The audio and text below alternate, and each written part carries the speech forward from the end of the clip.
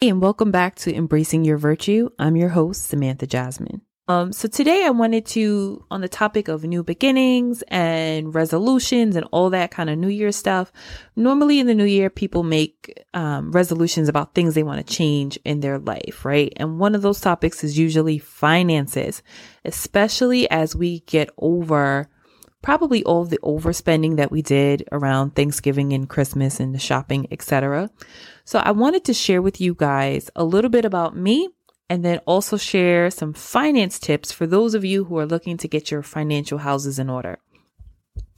Today's topic will be how I am able to be a stay-at-home mom with a family of 5 on a teacher's salary in one of the most expensive areas in the country.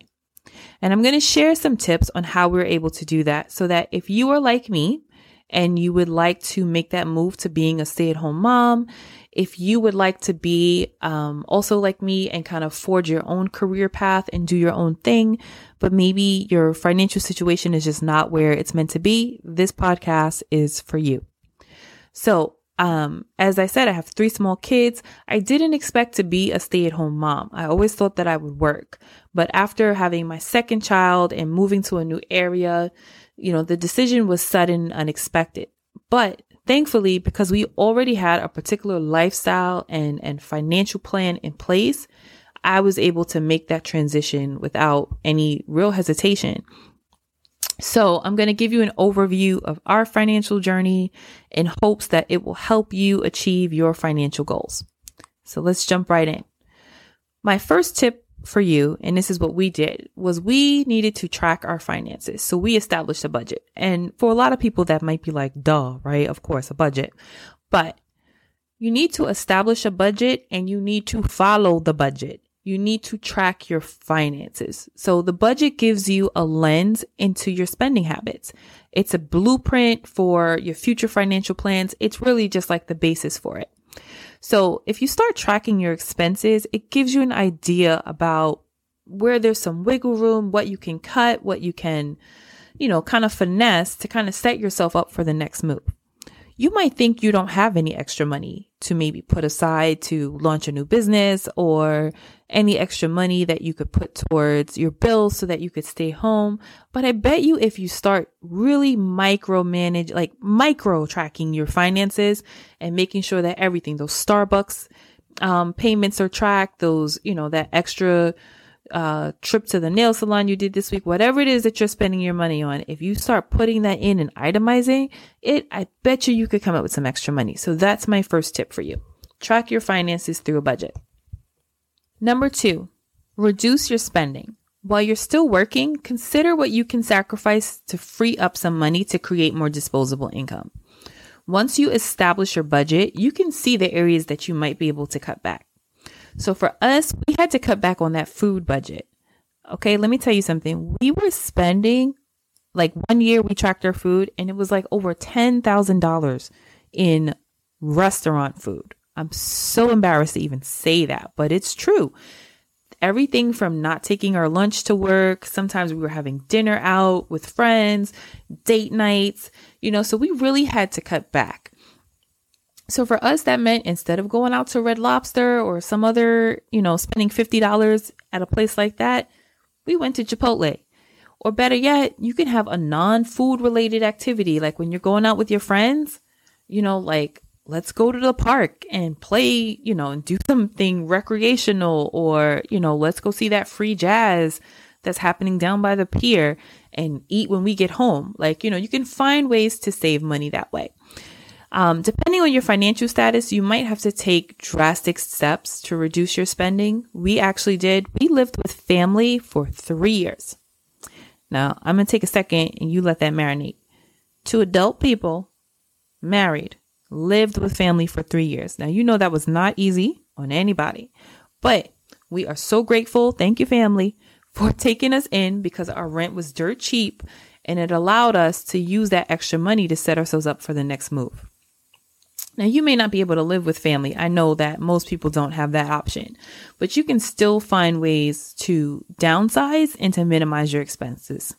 So stay tuned actually for a future video on ways to reduce your spending. I'm going to do a whole segment just on that because you'd be surprised on how many different things that you can do to just cut back. And now think about it with COVID, right? Many of us had to do a shelter in place. Many of us are still working from home.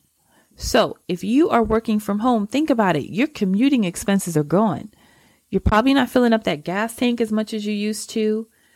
You probably aren't driving as much. Maybe if you guys are like a 2-car family, maybe you can go down to 1 car, right? And get rid of that second lease or that second payment and save money that way. Maybe you can choose to take public transportation instead of driving, right? There's so many different things. And there's so many different things that we might not be doing as much because of the pandemic, right? Movie theaters, eating out, when the shelter in place was happening, listen, we couldn't go and get our toes done, go and get our hair did like we normally did. What if you kept that going? Right? What if you kept that doing and continue to do your own nails, continue to do your own hair? Now, listen, I'm not trying to put those people in those industries out of business because I want everyone to be working. But maybe those are areas that you can cut back on. Maybe you go less frequently or you do something to try to save some extra money. Because when we all were stuck in our homes during COVID, it was inconvenient. But guess what? We survived. So there's a lot that we can live without if we just simply make the choice to do so. All right, so let's move on. Number 3, consider ways for you to actually increase your earnings, right? Is there a side hustle that you can take on? Maybe you can drive, and I don't know if you have kids, and I understand everybody has a life that they have to leave, but if there is free time, right? Could you do Uber Eats for 2 to 3 hours on a Saturday and make some extra money? Could you maybe do some overtime at work? My husband is a teacher, right? When we needed extra money, he started coaching. He coached bowling and track. Did my husband ever run track? No. Sorry. I don't know if I'm blowing up his spot, but no, he never ran track. But we needed that extra money. He learned, right? He started watching some videos on how to do it. He started running and he and the kids learned and figured it out together. And we got that extra money. So consider what you can do to increase your earnings and earn that extra cash. And I'm going to tell you why, cutting back and earning extra money is so important. Step number 4 is to eliminate your debt. One of the main reasons people can't move into a single income household is why? Because they have too many bills, right? So we spent the first year of living with family. We put all that extra cash into paying off our debt. That was a small student loan for me and credit cards. For some of you, that might also include a car note, personal loans, unpaid parking tickets, you name it. Whatever your debt is, get rid of it. And once you're done, take those credit cards and cut them up. Hide them. Erase, all your information off that Google Play or Apple Pay or wherever you have your stuff, your Uber Eats, whatever your credit card information might be auto-saved, get rid of it. Eliminate the temptation to continue to put yourself back in debt by using those credit cards. Okay, so now that we have freed up some extra cash, we have eliminated all of our debt, and we still have that extra cash that's been freed up because of the ways that we've cut back and downsized. The next step, number 5, is to save aggressively. Okay, so we read this book. My husband read this book that kind of totally changed our financial life, right? And it was by Dave Ramsey, and it was a total money makeover. According to Dave Ramsey, he says the first thing that you should do is to save for an emergency fund. Why is that important? We needed an emergency fund so that when things happen, like the tire needed to be replaced or there was a trip to the ER and we had to pay that $500 deductible, whatever it was, whatever emergency unforeseen expenses came up, we were covered. And this way, we didn't have to slip back into using those credit cards again and slip back into that debt and paying those interest rates. So that's the first thing. Secondly, for us, we wanted to save money for a down payment on a home. We knew that once we were done living with family, we didn't want to rent and we wanted to get into something that was permanent. So if you know anything about how that works, You know that the larger the down payment you put on the home, the less money that you actually have to borrow from the bank, which means that your monthly mortgage will be smaller. The more money you put down in cash at the beginning, the more affordable your mortgage will be, which is going to be a key component of how you're able to survive on a single income. Leading right into that, my sixth tip is living below the mean. Now, usually the expression is living within your means or below your means. I mean, living below the mean, like the average, right? So the average rent or mortgage payment in the New York City area is about 50% of a family's take-home pay. 50% of your money, and that's the average, goes towards just your rent or mortgage. Doesn't that just break your heart? It breaks mine, right? So once again, following Dave Ramsey's principle, he recommends that your monthly mortgage or rent is no more than 25% of your take-home pay. Now, I know if you're living in a high-cost area like New York City or anywhere surrounding it, or any city similar to that, that might seem impossible, right? Or maybe you legitimately just don't earn that much compared to where you live. I understand, but trust me, it's possible. If you eliminate your debt, right? If you curb your spending, you will be surprised with what you can do with such a limited budget. And I guess, why is that important, right? Like, why is it important to have a monthly mortgage or rent that is only 25% of your take-home pay? Well, if you think about it, like, you still have utilities, you have a phone bill, you have so many other expenses that you may have to pay. You might have, you have health insurance costs, so many other things, right? Not to mention, maybe you want to put your kids in soccer and they need a uniform for that. Or maybe you want to do private school for your kids. Like, there's so many other expenses that come up. Food, like, just things that come up. And like, nobody wants to be house poor, right? Like, you got this really great house, but you can't afford to do anything else but sit in it. And maybe not even eat in it. And maybe not even turn on all the lights in it. So it's really important that you try to keep your rent or your mortgage payment around that 25% mark so that you have that disposable income to live the rest of your life. So the next couple of tips I'm going to share with you are really about mental preparation, right? Because I've given you some probably pretty radical or drastic steps to take in order to kind of set yourself financially so that you can make it on one income. And, start moving towards whatever your goals are, whether it be staying at home or, maybe just investing in your own business, whatever that's going to be. So here's some mental tips to help you do that, because they say that, my husband always says this, that when it comes to financial management, it's 20% knowledge and 80% behavior, meaning you could know what to do, but actually doing it and sticking to it is a whole nother story. So number 7, prioritizing. You need to think about what is really important to you. What can you live without temporarily?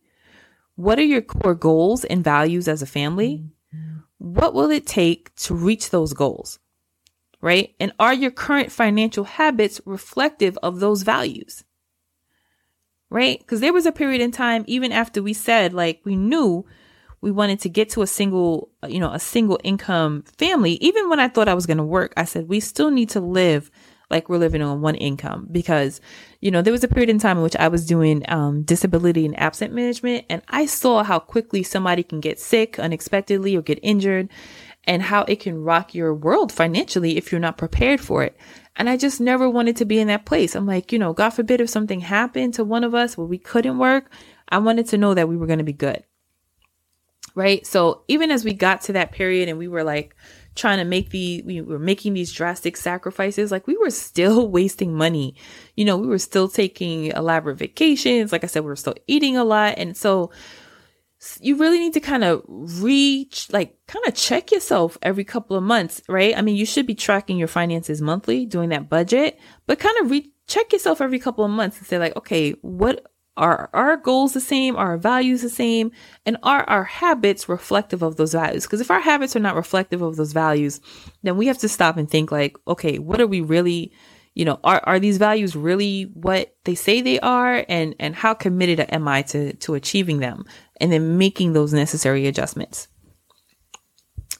Number 8, patience. You need patience, right? I feel like sometimes, and I don't know if you're like me, I want something now. And because I know it's not attainable now, like I just won't even try, right? Like I'm all about that instant gratification. But it takes a while to get your finances in order, and that's okay. If when I embarked on living with family, it was like, okay, at first we're like, okay, we're just going to do this for a year because, our relatives were like, you got 1 year in my house and then you got to go. And I was like, I get you. And even that felt like forever. And then when we decided to move in with another relative for what turned out to be another 2 years, at the beginning of it, 3 years felt like eternity. Right. And even in the midst of it, sometimes it felt like, oh man. But when you look back, it went by like, come on, we're all old now, right? We grown, right? Time flies by. You look at your kids and you're like, when did they grow up? You look at yourself like, oh, when did I grow up? 3 years felt like an eternity at the start of it, but time really does fly by. And it was such a small investment considering the long-term effects of what I was able to do, being able to stay home, like even with my kids doing remote school and not having to worry about like where they're going to go because I'm working or how I'm going to do that. It's been a blessing. If you guys have listened to any of my earlier recordings, you know that I have 2 kids with special learning needs, and that has taken a lot of time just advocating on their behalf and working with them. So the benefits of that 3-year sacrifice greatly outweigh the pain of, for lack of a better word, of what it cost us in the moment. So time flies by, be patient, but be consistent and keep working towards it. Okay. Number 9, be willing to sacrifice, right? So we sacrificed a lot to get here, and we're still sacrificing in some ways. For example, we wanted a single family home, but, when our second child came, she was kind of a surprise, right? We realized like, okay, we're embarking on kid number 2. We cannot stay in our family's house anymore. So, it cut our timeline short for that kind of aggressive savings. So instead of a single family home, we got a co-op, and that's okay. Co-ops are less expensive, but we're building equity because we're still not renting. So everything that we put into this mortgage, God willing, when we're ready to sell this place, we will take it all with us, and we will be able to move on to something bigger in the appropriate time. And because we are committed to remaining to be debt free, we are still able to save for something larger in the future. Other ways, we drive older cars, right? Like they aren't pretty. Sometimes I feel like I have the hoopty of the neighborhood, but guess what? They are paid off. They were paid in cash. No car notes for us. So driving something a little bit older meant that we didn't have to have that car note and that debt. That's okay with me. Sacrificing by nature is uncomfortable. Sometimes it's even painful, but you have to keep your eye on the big picture, right? So there's a scripture, Hebrews 12:11. It says, no discipline seems pleasant at the time, but painful. Later on, however, it produces a harvest of righteousness and peace for those who have been trained by it. And maybe along the way, you realize some sacrifices aren't worth it. And that's okay too, great? Because everyone's priorities are different. Number 10, my final tip is to have some unity, like be in unity with your spouse about all of this. The most important thing is for you and your spouse to be on the same page, right? Because finances will never trump the unity of marriage. Okay. So it's important that you guys have the same goals, the same expectations, that you guys are in agreement about the plan. It's not going to work if one of y'all is saving and sacrificing and the other one is still spending. Trust me, we've been there. If you don't think your spouse will go for your plan, start off small, create a plan. Sometimes they just need to see it, right? Like, crunch those numbers and say like, hey, if we do this, this, and this, here's what the return will be. Establish a timeline and, pray and see where that goes. Be prepared to adjust the plan if you need to. right? Don't sacrifice each other in the process. So you might say, all right, we're committed to this, right? Like we're going to downsize and move from our 3-bedroom to a 1-bedroom. And that's what we're going to do. And you move to that 1-bedroom and you guys are killing each other, right? And you're going crazy. It's like 6 people in a single room. And, sometimes you have to realize too, like, okay, it's, some spouses might be like, nope, this was the plan. We sticking to it. But, at the end of the day, talk to each other, communicate, listen to one another, prefer one another, put each other ahead of yourselves, because it doesn't make sense to have a great financial future if you don't even like each other and you just want to like get divorced and like leave because of what you've been through. My husband and I kind of fell into that a little bit. We were really young in our marriage and we just did not have the emotional intelligence, the empathy for one another, and the communication to be able to talk about what was happening to us in the process, like what we were experiencing in the process of sacrificing and living with family and all of that jazz. Right. And I think that if we were just if we were just emotionally prepared and if we just had those communication skills, like we would have saved ourselves a lot of just drama and pain. And like, just, there was so much healing that had to happen after the fact. And I thank God that it did. But talk to one another, love each other, prefer one another. Like I said, don't sacrifice your marriage for the financial plan. Work together. So that's a high level overview of how we positioned ourselves to live on one income in this here expensive New York City area.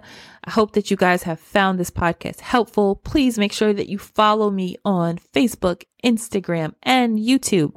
You can also check out my website, www.embracingyourvirtue.com. For all of my content. Some of my written blog pieces are up there. Well, all of my written blog pieces are up there. If you want to book me for any of your events, you can also find out how to do that on there. And you can check out my resource page for just helpful tools and tips on issues related to finances, relationships, the whole gambit. So thank you guys. Stay tuned and see you soon. Bye.